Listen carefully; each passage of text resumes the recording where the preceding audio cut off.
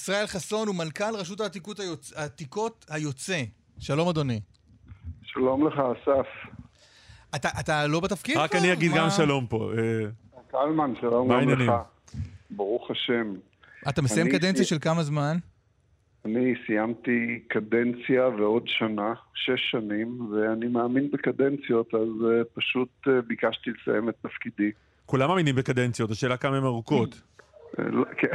אבל האמת היא, הלוואי וכולם היו מאמינים בקדנציות. אופה, הערה פוליטית נדמה לי. חלק גדול מהרעיונות שלכם היו מתייתרים כנראה. לא יודע אם זה טוב.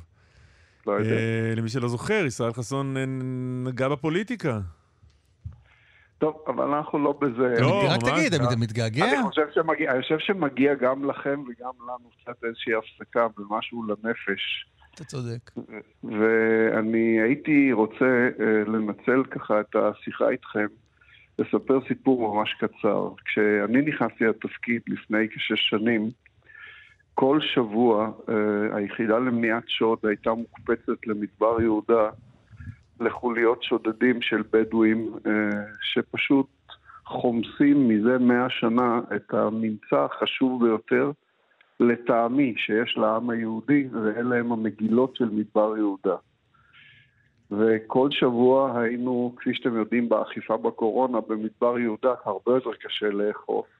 היינו רואים בעיניים קלות איך הם פשוט חומסים. ואז קיבלנו החלטה שאנחנו מפסיקים לרדוף אחרי היתושים והולכים לייבש את הביצה. גייסנו לטובת העניין הזה שותף נאמן שמגיע לו את כל הכבוד. זה משרד מורשת, שבזמנו היה ראובן פינסקי והיום נתנאל מזה, והמשרד הזה נרתם איתנו למבצע חדשני של פשוט לעשות מעשה שלא נעשה אף פעם, לסרוק את כל המערות של מדבר יהודה, לאתר היכן נדרשת חפירה, ופשוט להגיע. אבל אני לא מבין, השודדים, הם חפרו במערות והוציאו דברים? אסף, כל הממצאים, רוב הממצאים שאתה מוצא היום בשוק זה חפירות שוד של שודדים.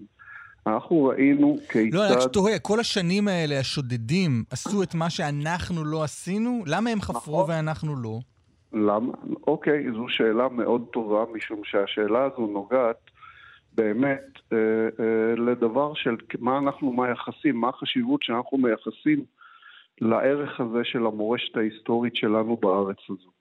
ואם הסיפור של המגילות משקף מה אנחנו מייחסים, אז בואו אני אשאל עכשיו דווקא את קלמן. רגע, שנייה. לפני שאנחנו מדברים גם על מה שאתם חושפים היום, כשאותם גנבי שודדי עתיקות שודדים, מה הם עושים עם זה? איפה הם מוכרים את מה שהם שודדים? מוכרים את זה לחוץ לארץ, מוכרים את זה בארץ, חותכים את זה לפיסות.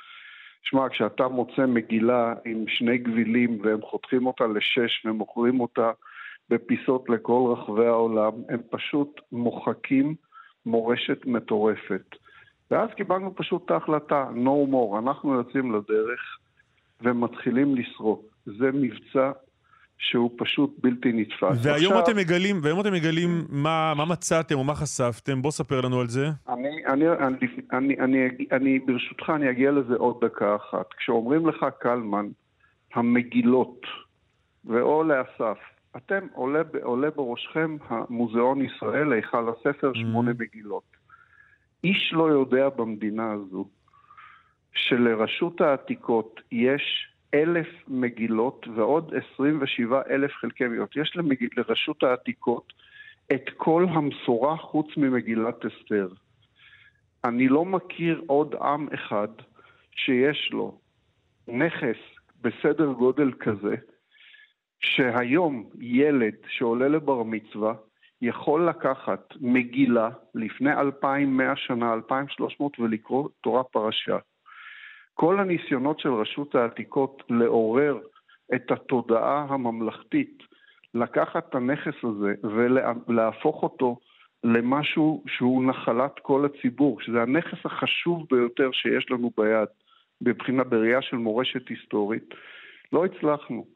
ולפני 3 שנים, בזכותו של סגן השר איציק כהן מש"ס, אני פניתי אליו וביקשתי ממנו שיביא את הרב הראשי הראשון לציון, יצחק יוסף, לביקור אצלנו במגילות. והרב הגיע ערב 9 באב. נתנו לרב לקרוא מגילת איכה שנכתבה 100 שנה לפני חורבן הבית השני.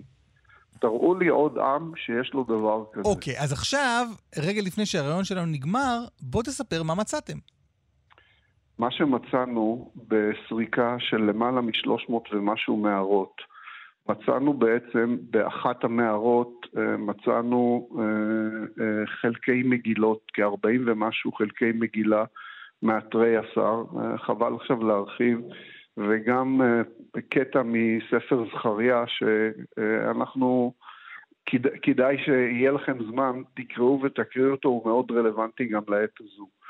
מצאנו בחפירה שהעסקנו בה תלמידי מכינות, כי חלק מהעניין הזה מבחינתנו ההנחלה הזו של המורשת, זה בעצם הם חשפו בחפירה באחת המערות הרבה מאוד ממצאים, אבל הממצא הבולט זה סל עתיק מלפני 10,500 שנה בשלמותו.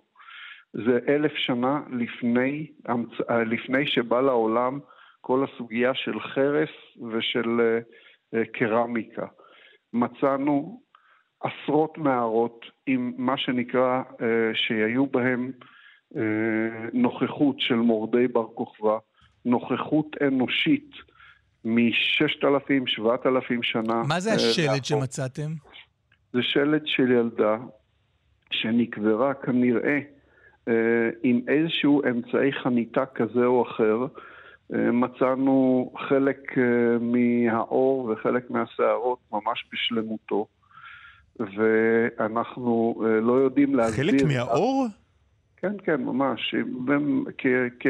כחניתה, היא הייתה...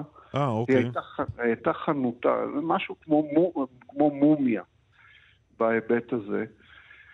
ומצאנו עשרות מערות עם נוכחות של התיישבות אנושית, ובעיקר גם פריסה של מורדי בר כוכבא. מצאנו הרבה מאוד נוכחות של כתות שברחו מירושלים בתקופה שהנצרות נולדה ולפני כן. בקיצור, אני חושב שהרעיון המסדר בכל הסיפור הזה, אני חושב, המבצע הזה חייב להימשך, חייבים להשלים אותו. יש לנו עוד לפחות 2-3, אנחנו מגייסים לדבר הזה את התקציב הנדרש. זה מבצע מאוד מאוד מסובך פיזית, מאוד מסובך. הכנסנו לשם טכנולוגיות מהשורה הראשונה. באתרים שבהם בעבר עשו סקר ומצאו 50 מערות, היום בעקבות זה שהחברי הנהדרים מיחידה למניעת שוד של הרשות גלשו בסנפלינגים והיו תלויים בין שמיים וארץ, מצאנו באותו אתר שמצאו 54 מערות, מצאנו למעלה מ-200 ומשהו מערות. זה כוכים וחרירים, ופתאום אתה מזיז אבן ואתה נכנס לחלל. וגם מצאנו הרבה מאוד מקומות שבהם קדים שהוסתרו בהם מגילות, מצאנו את הכד מנותץ ואת המגילה איננה. שזה אומר שמישהו יקדים אתכם. בוודאי שמישהו יקדים. אז תגיד, כדי לעשות את המבצע הזה, רק לסיום, לעשות את המבצע הזה, הייתם צריכים אישור של מישהו? אתה אומר, המדינה לא הצליחה להשכיל ולהבין את החשיבות של העניין.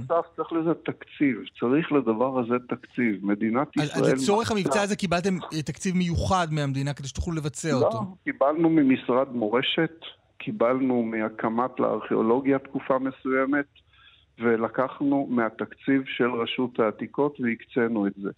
רק אין למשל רשות העתיקות משאבים. אם אתה תשמע מהו התקציב של רשות העתיקות השנתי שמדינת ישראל מקצה, זה בסדר גודל של 4.5 מיליון שקל לחודש. בסדר? זה התקציב.